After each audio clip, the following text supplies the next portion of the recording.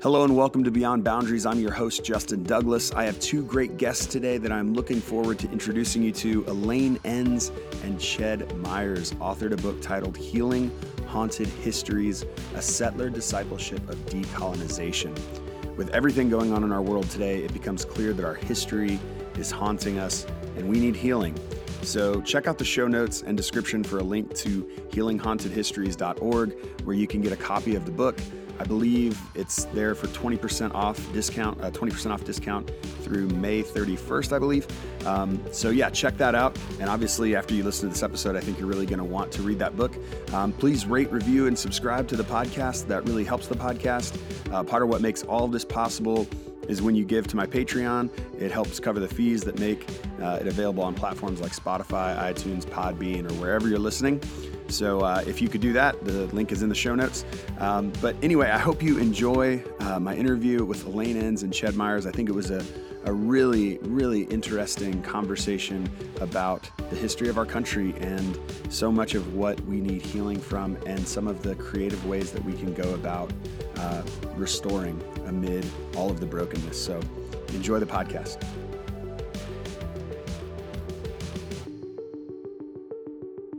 All right, I'm here with Elaine Enns and Ched Myers, and they are here to talk about their book, Healing Haunted Histories. Really excited to dive into this book and to learn more about their work. And so, Elaine and Ched, welcome to the podcast. Thanks for having us. Great to be here. Yeah. Why don't you give the listeners just kind of a brief overview about who you are, what you're about, anything they should know about you before we get started? Sure. My name is Elaine Enns. I grew up in Saskatoon, Saskatchewan, Canada, in a tight-knit Mennonite community. And in my final year of college, I volunteered for the Big Sisters, Little Sisters program. And I saw the holes in the criminal justice system. And that led me on a journey to Fresno, California. And this was in 1989. And I started working with the Victim Offender Reconciliation Program, which is a part of the larger restorative justice field. And so I have been continuing that work for the last 30 some years, working to broaden and deepen practices of restorative justice, which, took me to this Healing Haunted Histories project. And my name's Ched. I'm from Southern California, fifth generation Californian. Elaine and I are partners in life and work. I did not grow up in the faith. Came to gospel faith as a young adult, and pretty quickly in the early 1970s found various strands of the radical Christian movement at that time, including the Catholic worker movement, Catholic peacemaking and resistance communities, radical Baptists, radical Presbyterians. And so really kind of signed up for life in what we called then and still call today the radical discipleship movement, which has had lots of expressions in the English-speaking world.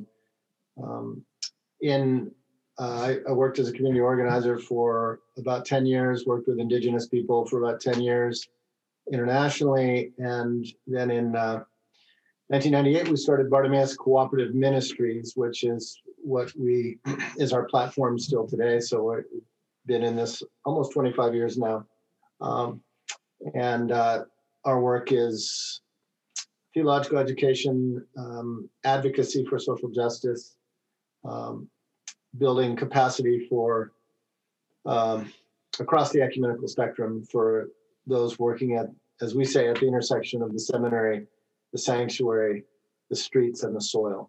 So that's a little bit about us.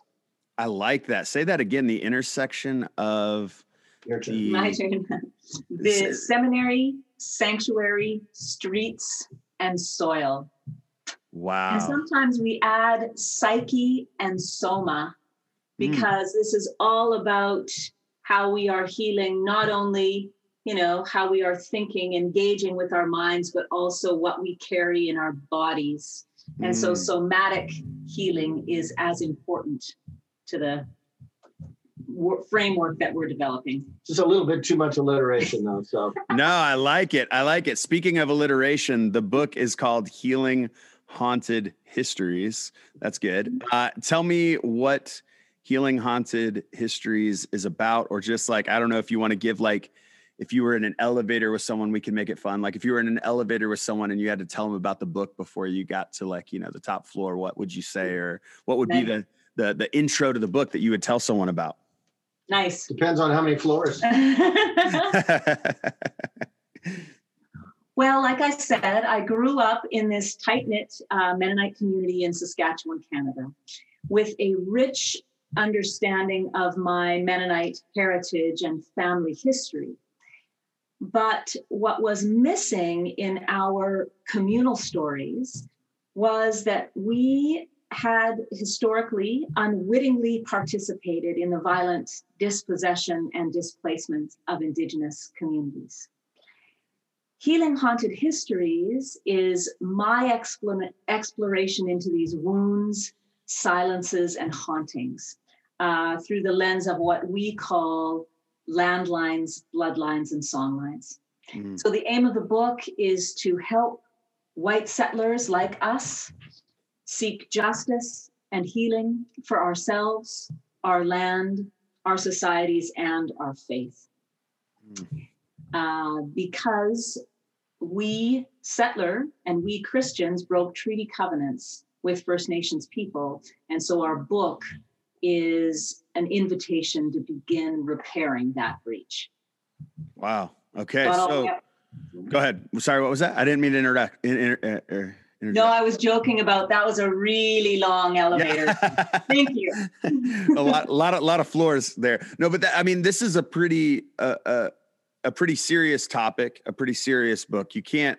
I think one of the things, we live in a world that wants sound bites. We want to bring someone on and in 30 seconds have them defend some incredibly difficult and challenging subject and not really get into the nuance of it or the difficulty of like education around it. And so I appreciate you taking the time to do that. I think that's really important. So what led you to write a book about healing and decolonization? Because these are two pretty serious topics, and maybe each of you have a different reason for what led you to write a book about this. But I'm just curious your personal journeys and desire to write a book about such serious topics, but also such necessary topics in our world right now. Yeah, thank you for that question. Healing Haunted Histories is part memoir, part social, historical, and theological analysis, and then part practical workbook. And so our process invites settler Christians and other people of faith into this discipleship of decolonization. And so we want to ask together, how are our histories, landscapes, and communities haunted by continuing Indigenous dispossession? How do we transform our colonizing self-perceptions, lifeways, and structures? How might we practice restorative solidarity with Indigenous communities today? So for me, there were many stepping stones on this journey. One was when I was 13 and I interviewed my grandmother about her experience as a teenager in Ukraine during the Russian Revolution. Another, I mentioned it briefly, was in my last year of college in Winnipeg when I volunteered for the Big Sister, Little Sisters program, and I mentored a Cree girl. This is what led me in 1989 to leave the Canadian prairies and move to Fresno, where I began this work in restorative justice. And I facilitated victim offender dialogues and worked with lifers in prison. Then I got the opportunity to work with the Greensboro Truth and Community Reconciliation Program. That was very influential in me understanding how restorative justice theory and practice applies to systemic racism and historical injustices. And then the last one I'll mention, and I know this is a lot, but I got to travel to Ukraine in 2010 to learn about my grandparents and the history of that place and see the land and feel the pain and also hear the songs of where my grandparents lived. Awesome. So really what we're trying to tackle here are essentially the oldest and deepest injustices on our continent. These are violations that inhabit every intersection of settler and indigenous worlds, past and present. These colonization has generated wounds that are woven into the fabric of our personal and political lives. And we're trying to explore in this book how to heal these wounds through both an inward and outward journey of decolonization. We are writing as settlers and for settlers to explore the places, peoples, and spirits that have formed and have deformed us. So for 45 years now, I've been looking at a practice of faith that tries to put issues of racial justice and disparity, economic, social, and otherwise, and violence at the forefront of what it means to follow Jesus. And obviously, so much has happened in the last year around these kinds of concerns. Right through the pandemic, disparities have deepened, killing of innocent lives by police, and now these shootings over the last week. So these are issues which are again surfacing. It's our opinion that when these things happen, we are experiencing how haunted our society is by unresolved issues from the deep past. So we actually start the book with this amazing quote from Martin Luther King Jr., our greatest American prophet, that he wrote in 1963 in his book, Why We Can't Wait. He says, "For too long, the depth of racism in American life has been underestimated. The surgery required to extract it is complex and detailed. As a beginning, it's necessary to X-ray our history and reveal the full extent of the disease."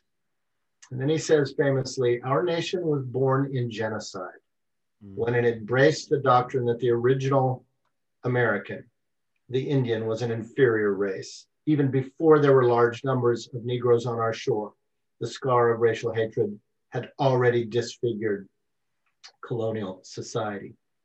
It is this tangled web of prejudice from which many Americans now seek to liberate themselves without realizing how deeply it has been woven into their consciousness."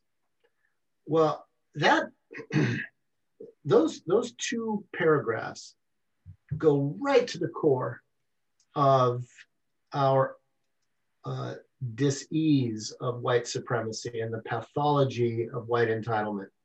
And we're struggling with it on all these different fronts. And we decided that in this book, we wanted to try to really go to the core of those issues as a way of responding to current events. Wow. So with that, would you say that this book is more of an education on our history of colonization, or a guide to how to respond in the here and now, or a little bit of both? Like, I'm just curious, I know so much of what we need is to educate people, because I don't think our education system has done a great job expressing the realities of how racism has so shaped our culture. But then there's also the reality of like, okay, you can get as educated as you want, but what's actually going to change? What are you going to do? And so curious if you had to kind of say what the book's doing one way or the other, or share a little bit about both of those, factors within the book. Can you share a little bit about that? Yeah. When we talk about this book being part workbook, what we are really hoping readers will do is at the end of the 6 main chapters, that, you know, that's the bulk of the book, there is a list of questions about understanding first your ancestors, but most folks that are going to be reading this will have ancestors that have immigrated to the United States. So it is a understanding of our personal, familial, communal history, doing the hard work of understanding why our people, our ancestors, left their homeland, the push and pull factors, how did they come, voluntarily, involuntarily? What are all the stories and the realities that we know about that they're coming, choosing to leave or being forced to leave their home country and coming to North America? Because what we are trying to do is to get folks to do the hard work of understanding the immigration history in their family. And through the work of doing that critical research, we will get to all of the big societal and historical issues that you are talking about. So rather than working from a perspective of the big national issues, we are encouraging people to do the research of the very place that their ancestors settled and the very place that they have now settled, and what are the issues and struggles of justice and the violence that has happened on that soil as part of the colonial process, and what is our responsibility to work at healing that violence and the colonial legacy that has touched every part of Turtle Island and is certainly where you and I are sitting right now. Mm-hmm. So Justin, you know, white Americans and white Christians, oftentimes, if we do try to broach these big questions, we become easily overwhelmed or shrug them off as overly complicated or distance ourselves from them. You know, this isn't about me, this is about the past. And we're trying in this book to get every reader to see that we are all deeply entangled in this history and this present, that we cannot exonerate ourselves through some individual moral heroism that distances itself from this history, that we are all, as King put it, you know, deeply entwined. And therefore, we've got to do some exploring and some unentangling in order to become what we call responsible, able to actually engage in current questions, whether those are questions of policing, which I know you've done some work in your community, questions of racial equity, questions of Indigenous solidarity. These are not issues that are outside of us, and we're going to write a book of facts as if new facts are going to change old habits. Rather, we want to see how this whole conundrum, this disease is within us. It is around us. It is part of the air we breathe. It is the fabric of our culture. And as Christians, we want to work to heal. And so we do some interesting reflections on exorcism in the gospel stories as a way of sort of analogizing the profundity, depth, and breadth of this kind of work, without which we simply won't be either willing or able to change the systems that actually determine our behavior. That's interesting that you use exorcism as like the idea of like needing this. I mean, it obviously fits with the title, Healing Haunted Histories, like the idea of like, you know, exercising this.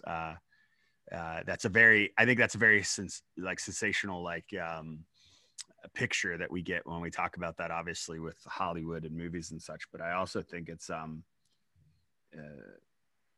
meant to be transformative. It's meant to be,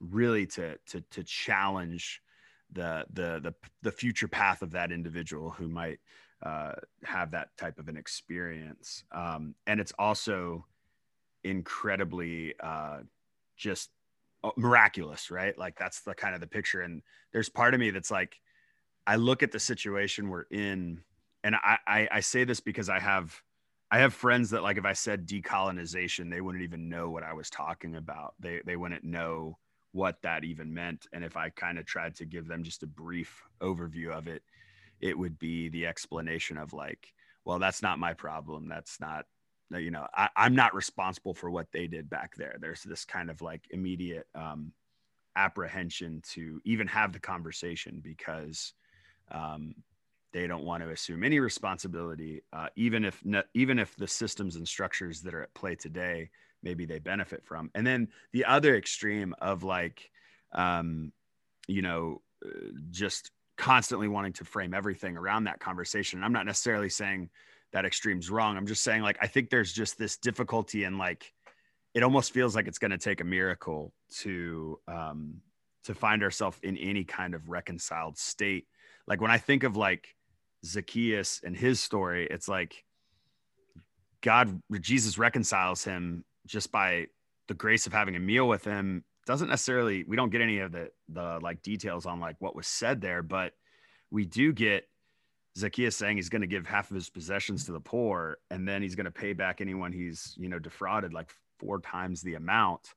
And there's a pastor, Leonce Crump, who said reconciliation requires defrauded parties to be made whole, not just apologizing for the offense. And I heard that like 3 or 4 years ago, and I was like, wow, that's a different framework of reconciliation than I grew up with. Like the idea that defrauded parties need to be made whole. And it may be just, and I'm honestly still in process 4 years later since hearing that quote of like, how do we get to that point? Can you guys maybe share a little bit of like what your definition of like decolonization, but also like reconciliation looks like? Just for those who maybe this is something that they want to learn more about, and maybe you can kind of give them a picture of like what you're hopeful for, that like the impact this book might have, or the impact like moving closer toward reconciliation looks like, and healing this haunted history that we have. Yeah, let us try to address each of those points. Let us say a word about the exorcism analogy, a word about decolonization, and then a word about reconciliation as reparation, because these are really core strands of this project. Jesus is a healer, and a big part of his healing ministry, as we encounter it in the Gospels, is exorcism. And we find it difficult to encounter that in our modern secular society. That's kind of dismissed by modern rationalists, and it's highly spiritualized and privatized by conservative Christians. And so we kind of fall off both ends there about something that's so central to the mission of Jesus. We see him exercising in 2 different modes. In the famous story of the Gerasene demoniac in Mark 5, he clearly understands demon possession as the occupation of a country by a foreign army, which is why he names the demon Legion, unmasks that form of oppression, which is political, but also embodied in the personality of someone who's literally being forced to live among the dead in an occupied territory. I think you've been to Palestine and you've seen a little bit of that. Yeah. Temporary mode. So that's understanding how powers of death occupy space. And we have a long history of the powers of death occupying the lands of First Peoples throughout North America. On the other hand, Jesus also exercises individuals, such as in Mark 9, a young boy who can neither speak nor hear. And that is also a phenomenon of haunting, because when we're haunted, we tend to be shut down. We are silenced, or we are silencing. And so recovering that sense of how unclean spirits dehumanize us both personally and politically is a really important thing to recover as church. So we key in this book on one of the strangest stories of exorcism in the gospel tradition, which comes from Luke 9, where Jesus says, when an unclean spirit goes out of a person, 7 more, even more unclean come and reoccupy that space. And we see that as a really poignant diagnosis that what we're dealing with here is a labyrinth of layers of powers of death in ourself and in our society. And that's why we call it discipleship. This is not 7 easy steps to firmer thighs. And this is not a cheap and easy apology, as if that's going to bridge a racial divide. This is a lifelong journey to heal inwardly and heal communally and heal politically, that we think the church ought to have a central role in. So Elaine, what does decolonization mean? Well, as you noted, Justin, the term decolonization has become very popular over the last decade, and to some extent has become diluted in social justice circles. Unangank's scholar Eve Tuck argues that decolonization should connote the concrete struggle for the repatriation of Indigenous land and life. And it should not, however, function simply as a vague metaphor for all things we want to do to improve our societies. That's an end quote. And we very much agree with this.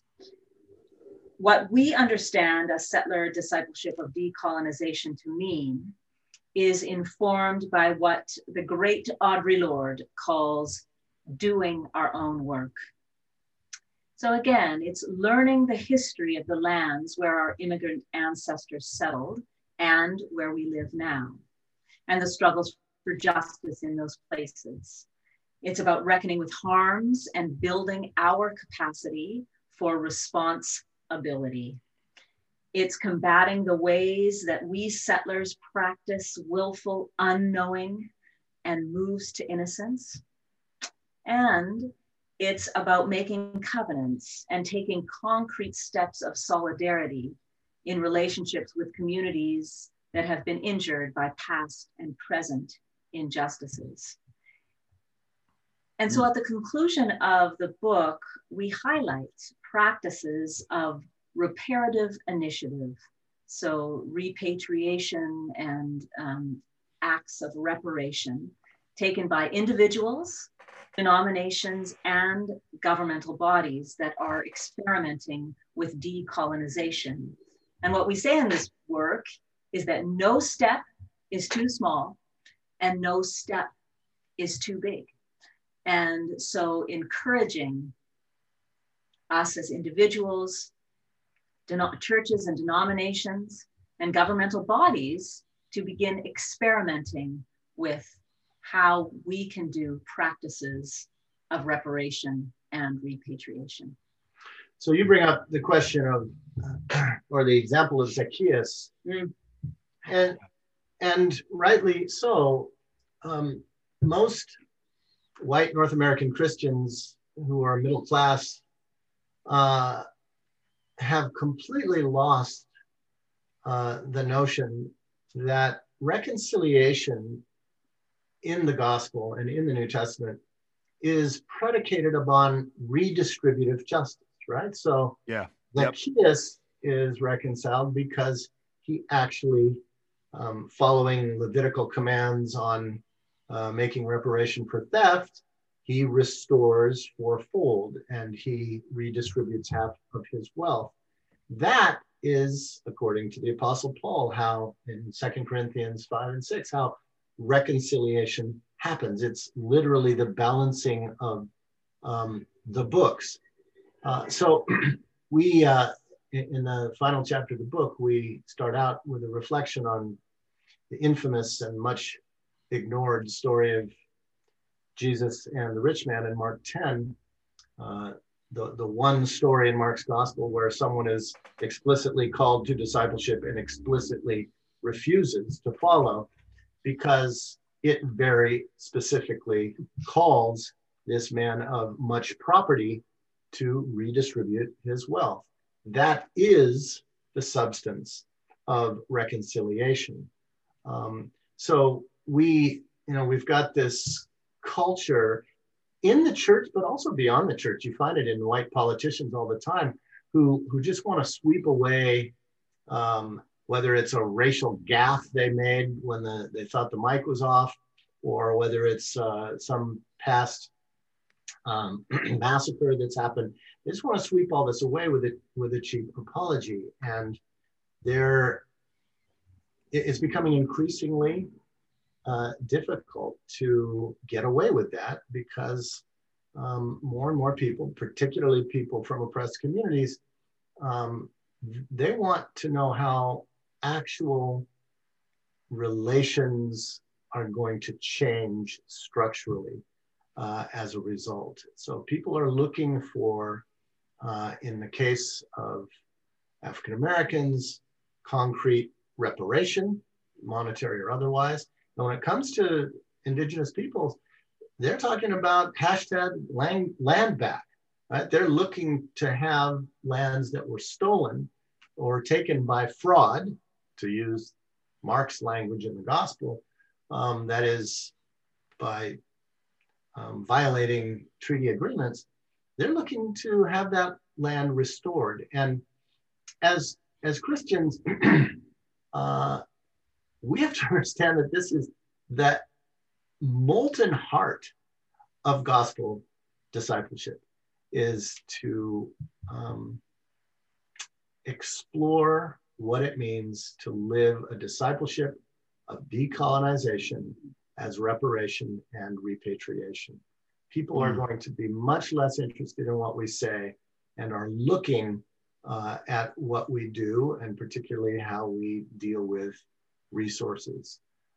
So that's where we're trying to bring folk, and including ourselves, in this book. It's a lifelong journey, and it has to have the fruits of redistributive justice, which, quite frankly, in capitalist America is still considered high heresy.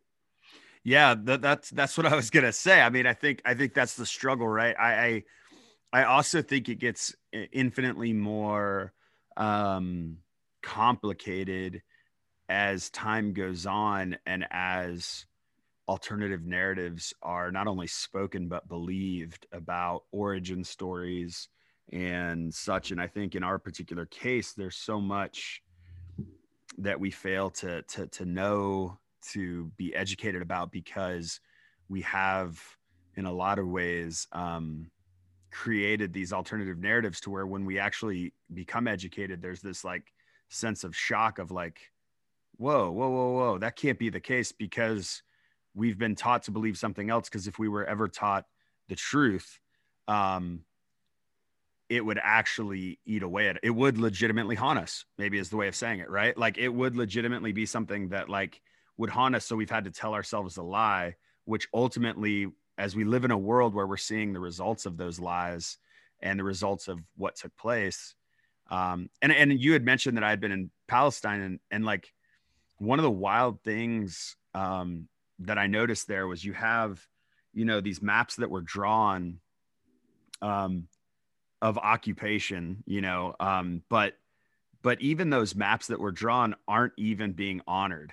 And you have land grabs taking place in Palestinian territory, and these land grabs that have happened, we had visited multiple places where you saw these land grabs taking place, and they would demolish homes and then build up new homes, and then people would come in and settle in those places. And you're just looking at the whole of, like, when we sat down and looked at all the maps, and you're just seeing how much more complicated the problem is now than it was even 30, 40, 50 years ago, because you now have people who have lived on that land for 20, 30, 40 years, who settled in that land because they were given that land by the government, even though that land wasn't the government's to give. And you just get this whole complicated reality of like, how is this huge knot going to be untangled now? Because it has so many different moving parts. You know what I mean? Not only does the prejudice have to be tackled that's within the spirit of two different people, right? But you also now have the economic realities of it, the just so much going on, the political realities, right? What do you do to give a church? And I'm going to frame this question as a pastor, as someone who's just incredibly exhausted with the white evangelical church, just beyond exhausted with that particular community. I'm trying to have grace to say, okay, they have to have the next rung on the ladder. I can't give them rung 20, you know what I mean? And expect them to be there when they haven't necessarily grabbed hold of, starting from where they are. But how do you guys even work with churches or encounter other people, maybe even people who might resist the work you're doing, and try to give them something to grab hold of to just get started, even if they're nowhere near ready to have conversations about reparations, decolonization, and what actual like reconciliation looks like? How can someone start from a place that maybe is in no way open to this, but begin to kind of get that ball rolling, or at least something in their spirit moving that might down the road open them up to deeper conversations? Have you guys had much traction in that or experience? We think the best way to begin is to begin with who we are and where we are, and what we know and what we don't know. And that's why the first 2/3 of this book are about interrogating our own collective story as families and communities, to unsilence there's a great term in some of the sociological literature called agnosia, this willful state of not knowing the past, or the land, or even our own family histories. The United States, the dominant culture in the US, is really predicated upon erasing the past behind us. Now, why are we so interested in doing that? Well, because there's a lot we don't want to talk about. There's a lot we don't want to be accountable to. And every one of us is entangled in that story. So starting with where we are means to ask the simple question, whose land was this 300 years ago, or 400 years ago, or 100 years ago? And what happened, and how did it happen? And how did my people come to this place? How did I come to this place? And begin to revisit what turned out to be some very, very disturbing and unsettling legacies of how people were moved or murdered how land was taken by fraud or policy. In Israel-Palestine, the haunting of colonial expansion, settler expansion, is made obvious by the fact that that land is riddled with walls, right? You saw them when you were there. Oh, yeah.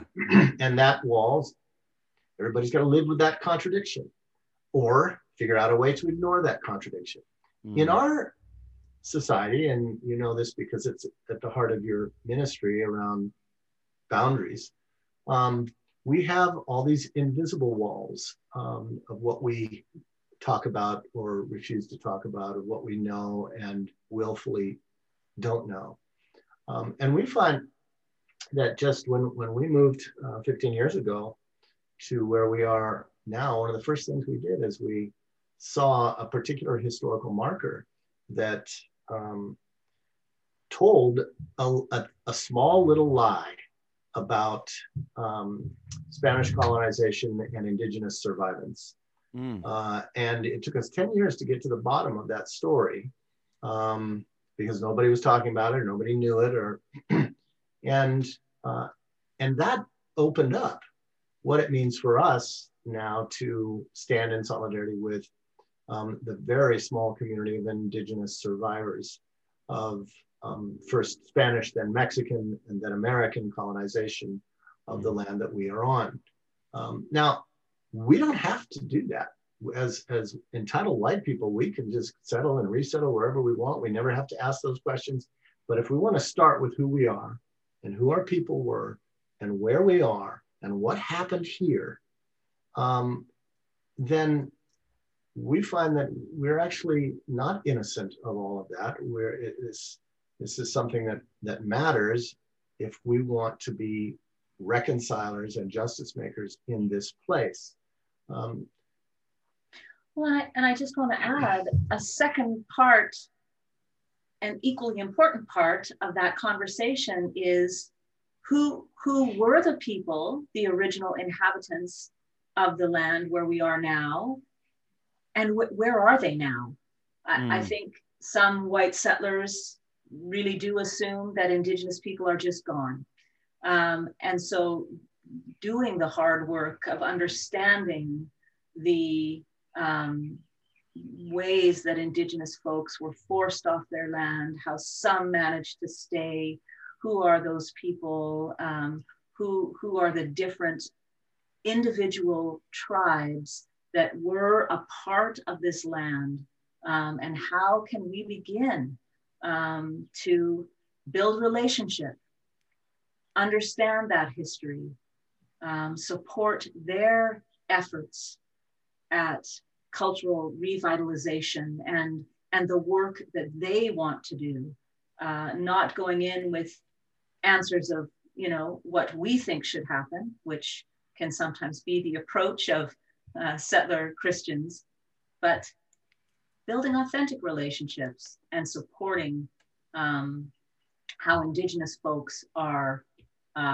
working towards justice, the work they want to do. So there's a Jewish synagogue in the Bay Area that decided to become part of the Seguro Te Land Trust, which is an indigenous Ohlone project in the San Francisco Bay Area. And what they've done is they've put together in collaboration with settlers, allies, a voluntary land tax in which settlers living on Ohlone land voluntarily pay a land tax to the Seguro Te Land Trust, so that Ohlone people can recover culturally from the fact that every single one of the shell burial mounds, more than 500 of them throughout the Bay Area, has been destroyed by settler development.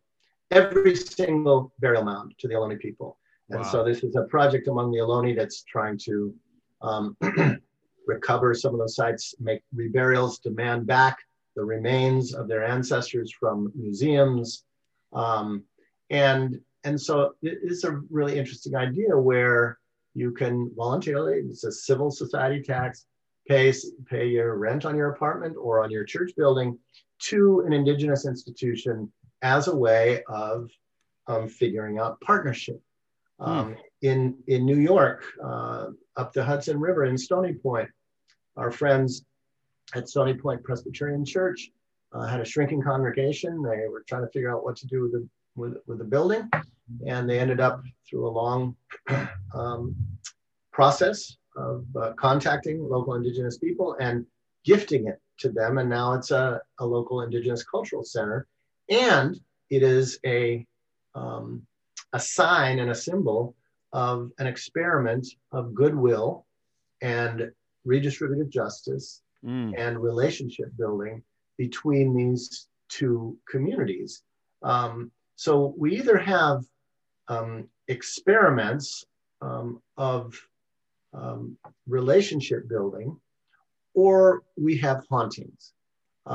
We have a shooting, two mass shootings in the space of a week that remind us that we are a society that idolizes the gun and refuses to manage or control the gun. We have indigenous people right now in the snow resisting pipelines in Minnesota and in British Columbia that are part of the carbon economy that enables us all to drive wherever we want. And these indigenous people are still insisting that their lands and waters need to be respected. And these extractive corporations cannot simply impose their wills. And so there are these encampments happening right now. That's a haunting. George Floyd's death is a haunting.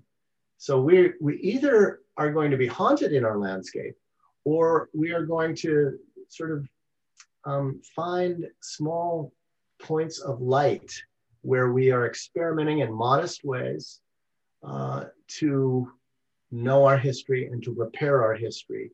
That's the choice we have in terms of this country and Christian church participation in that history. So yeah, we think, as Elaine said, there's no step that's too small, no step that's too big. And we have lots of suggestions that are both personal and political in the book. Oh, that's good. That's good. The land on which my house stands and where I'm currently is part of the ancient homeland of the Susquehannock people. And if anyone's curious, like wherever you're listening from, I don't know if you guys have resources, but one of the resources I really appreciate is native-land.ca. And it gives you a big interactive map of maybe even you could look at where you were born, where you've lived, and where you're living currently. I went back through every place I had lived in my life and kind of just studied a little bit about the native peoples to those lands, and it was pretty illuminating. And I still need to do the work of actually like getting to know Susquehannock people in my area, and but I do think even just an acknowledgement of the land you're on and being aware of that is a huge step forward. Is there any other resources you guys recommend in that? Because I know for a lot of people that was a new concept to me even a couple years ago. Honestly, once I went to Israel and Palestine, while I was there, I was kind of having a crisis of conscience in some way of recognizing that like what I'm experiencing here has happened where I'm at and is happening where I'm at, but just not in the sense of a wall. Right. And so it made me more interested in, discovering more about that and learning more about that. What is there any other resources you guys recommend just for anybody who maybe is on a surface level kind of getting engaged in that? Well, we just appreciate you naming that going to Israel, Palestine helped you see what was happening in your home place. And sometimes that is what we need to do. We need to get out of our place and see the horrible violence elsewhere, which pulls back the blinders on our eyes. So we're able to see what's happening at home. And we do talk about that in our book. The website you mentioned is excellent, and we really commend your practice to all of the listeners to do the hard work of finding out who the original people were of the land that we live on. A practice that both came to both Chet and mine's mind is it's also described in our book, but it's our dear friend Rose Marie Berger, a senior editor with Sojourners, who when we were able to go on driving trips, so a number of years ago, she went on a driving trip, and before she entered each new territory, before she began, she did research of where she was going to be traveling and whose indigenous territory historically and currently she was going to cross. And she made contact with those folks, because there's a lot of ways to do that on the internet, and said she would like to pay a fee to be a visitor through their territory.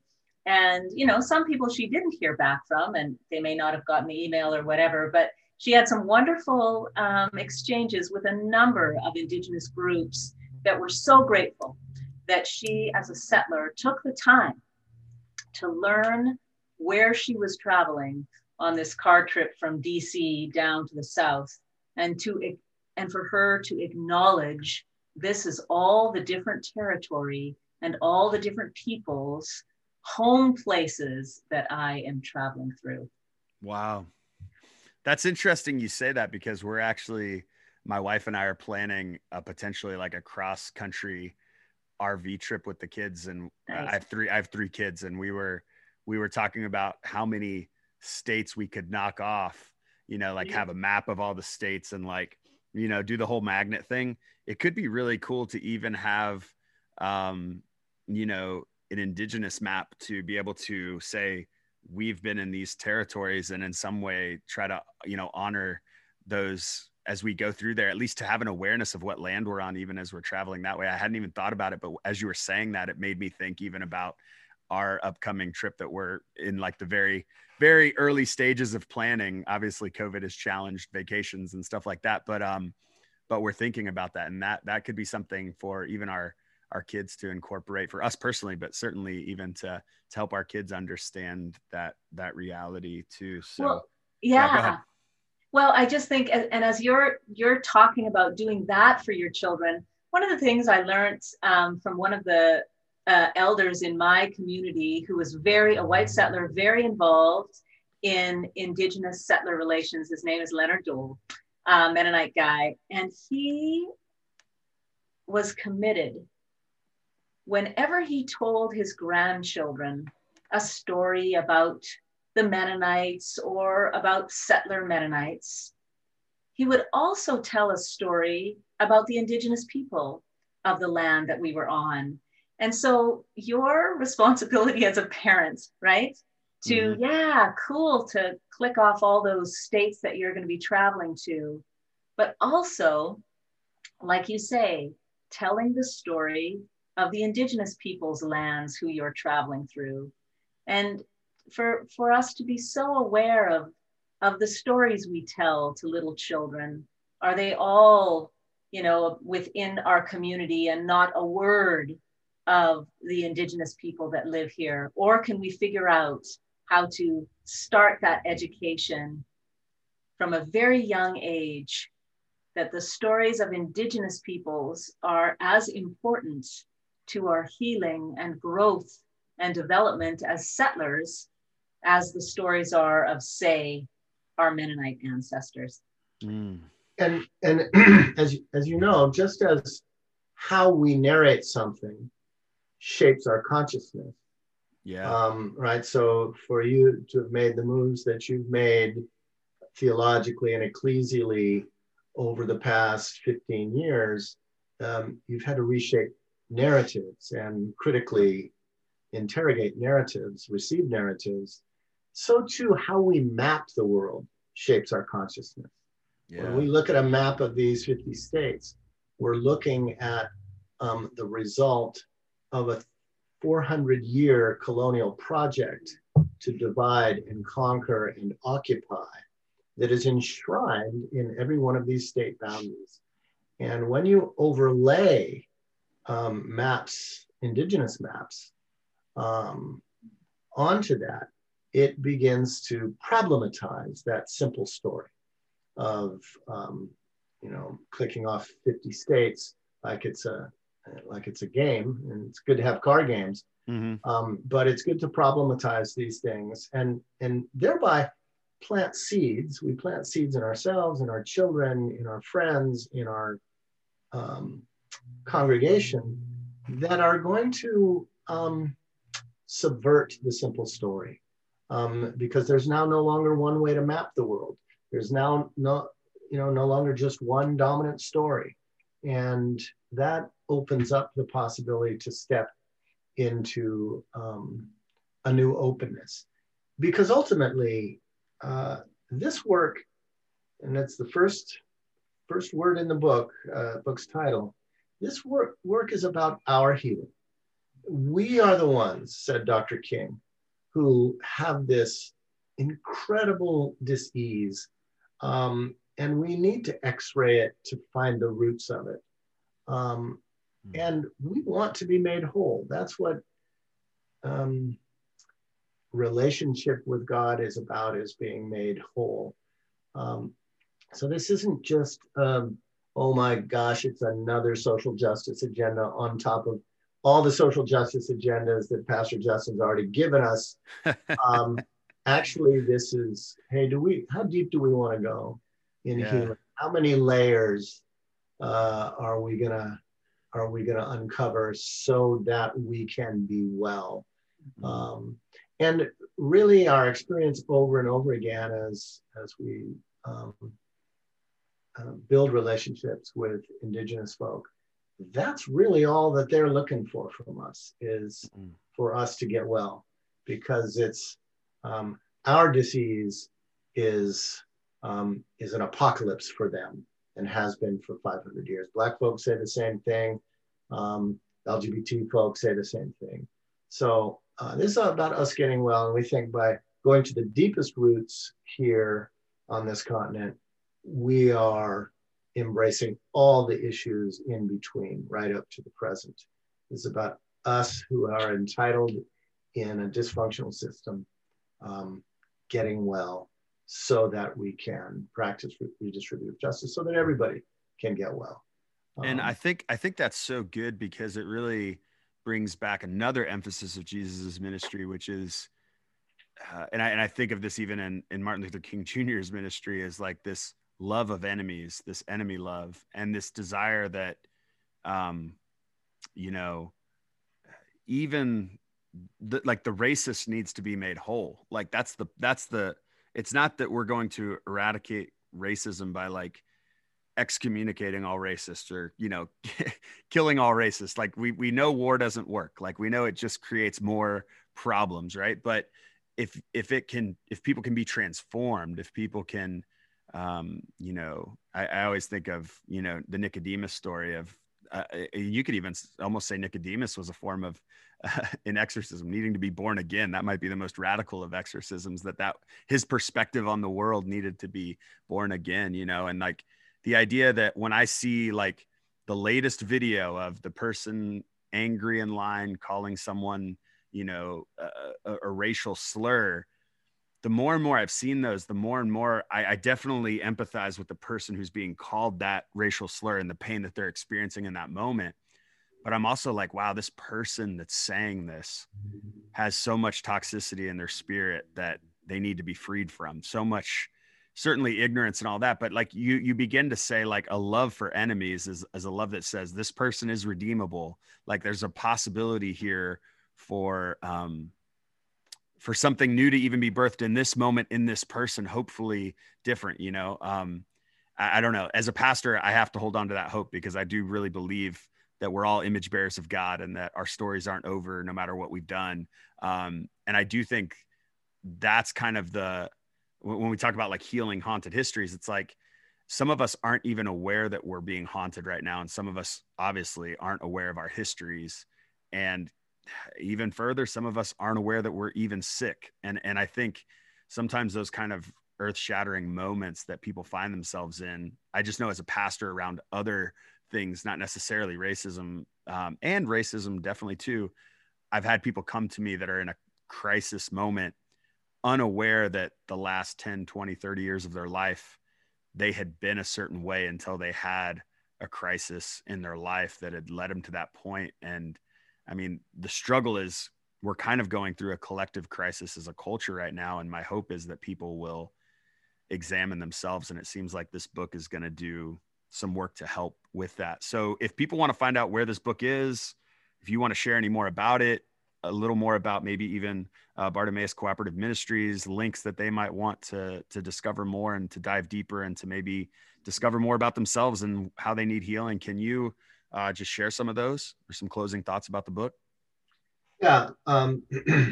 Thanks for that allusion to the fact that Jesus of Nazareth had only one requirement to get well, and that was you had to know you're sick. Yeah. And that is why, you know, we're fellow Anabaptists with you. And Anabaptists oftentimes err on the side of trying to keep things calm and quiet and polite. Sometimes to make the peace, you have to disturb the peace. And this book, I suppose, is as much about disturbing the peace so that we can make the peace. This notion of Jesus as healer is really fundamental to our work at Bartimaeus Cooperative Ministries. The name Bartimaeus comes from Mark's second healing of a blind man in Mark chapter 10, who gives up everything he has just in order to be able to see. And here we understand blindness and sight as metaphors for consciousness and critical awareness of what's happening within and around us. So for us at Bartimaeus Cooperative Ministries, everything we do is about trying to get ourselves and folks like us to move from this metaphorical blindness to discipleship, from denial to discipleship on a whole range of concerns, from economic disparity to immigrant rights, restorative justice on lots of different fronts, ecological justice and climate crisis. That's our work as educators and advocates and organizers.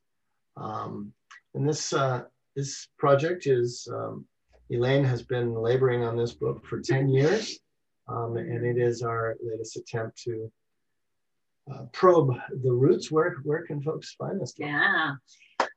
If you would like to get a copy of this book or more information on this book, you can go to healinghauntedhistories.org, and there at the bottom of the page there's a link to get a 20% discount on the purchase of the book. The discount is available until May 31st. And then that will take you directly to the publisher for you to be able to order the book. So yeah, please go there if you're interested before May 31st so you can get that discount. What else is on that site? What will people find there? Reviews and some background on the book? Yep. More information on the book. Great. And I'll link all those links in the show notes too, in the description. So if you're listening to this and you just want to get there really quick, just pull up the description. There should be a quick link to healinghauntedhistories.org, and also any of the other work. I know Bartimaeus Cooperative Ministries, there's a website for that too. I'll put that in there. And any other links you guys send me that of social medias or anything that you would want people to follow. We want to make sure people get connected and stay connected to the work you're both doing, and ways that many of these conversations can maybe continue, or they can be connected to the work that you're doing. Any closing thoughts?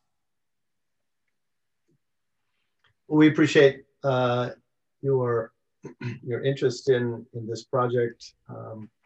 We know it's not a simple soundbite, but we do believe that given the crisis of these times, which you have named, it is immensely important for people of faith and conscience to be willing and able to go deep as it takes to heal ourselves and help heal the world. This is, we believe, the vocation of the church. And it is actually in a time when churches are falling apart, right, left, and center. Big box churches are unraveling, big denominations are spinning apart. It may seem like the worst of times to be church, but in fact, it is the best of times to be church as well, because it allows us to circle up and go deep in our tradition, in scripture, in the best of our Christian witness over the centuries, to go deep into the roots of the pathologies that surround us and that inhabit us, and to work together with our congregations and our neighbors to make things right. And we really encourage people like yourselves who are helping accompany folks on journeys to a deeper and wider liberation, and hope that we can help out along the way as we all do that.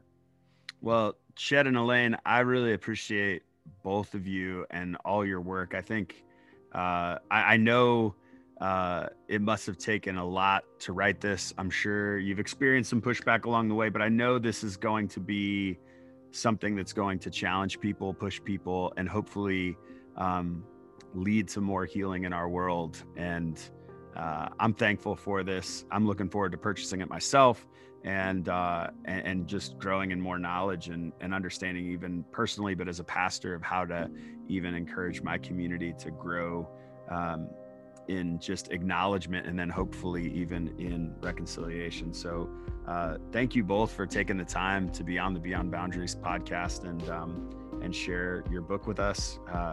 Looking forward to seeing all the great that it does in the world. Thank you so much, Justin. It's been really great to be with you this afternoon. So thankful for Elaine and Ched and all their work. Please go check out their healinghauntedhistories.org. Again, the book is on sale through May 31st at a 20% discount. So please go there to buy the book. Also, their ministry website is bcm-net.org. That's Bartimaeus Cooperative Ministries. The tagline for Bartimaeus Cooperative Ministries is revisioning the intersection of word and world, animating communities of discipleship and justice. So good. I love that tagline. Blessings on all of their work.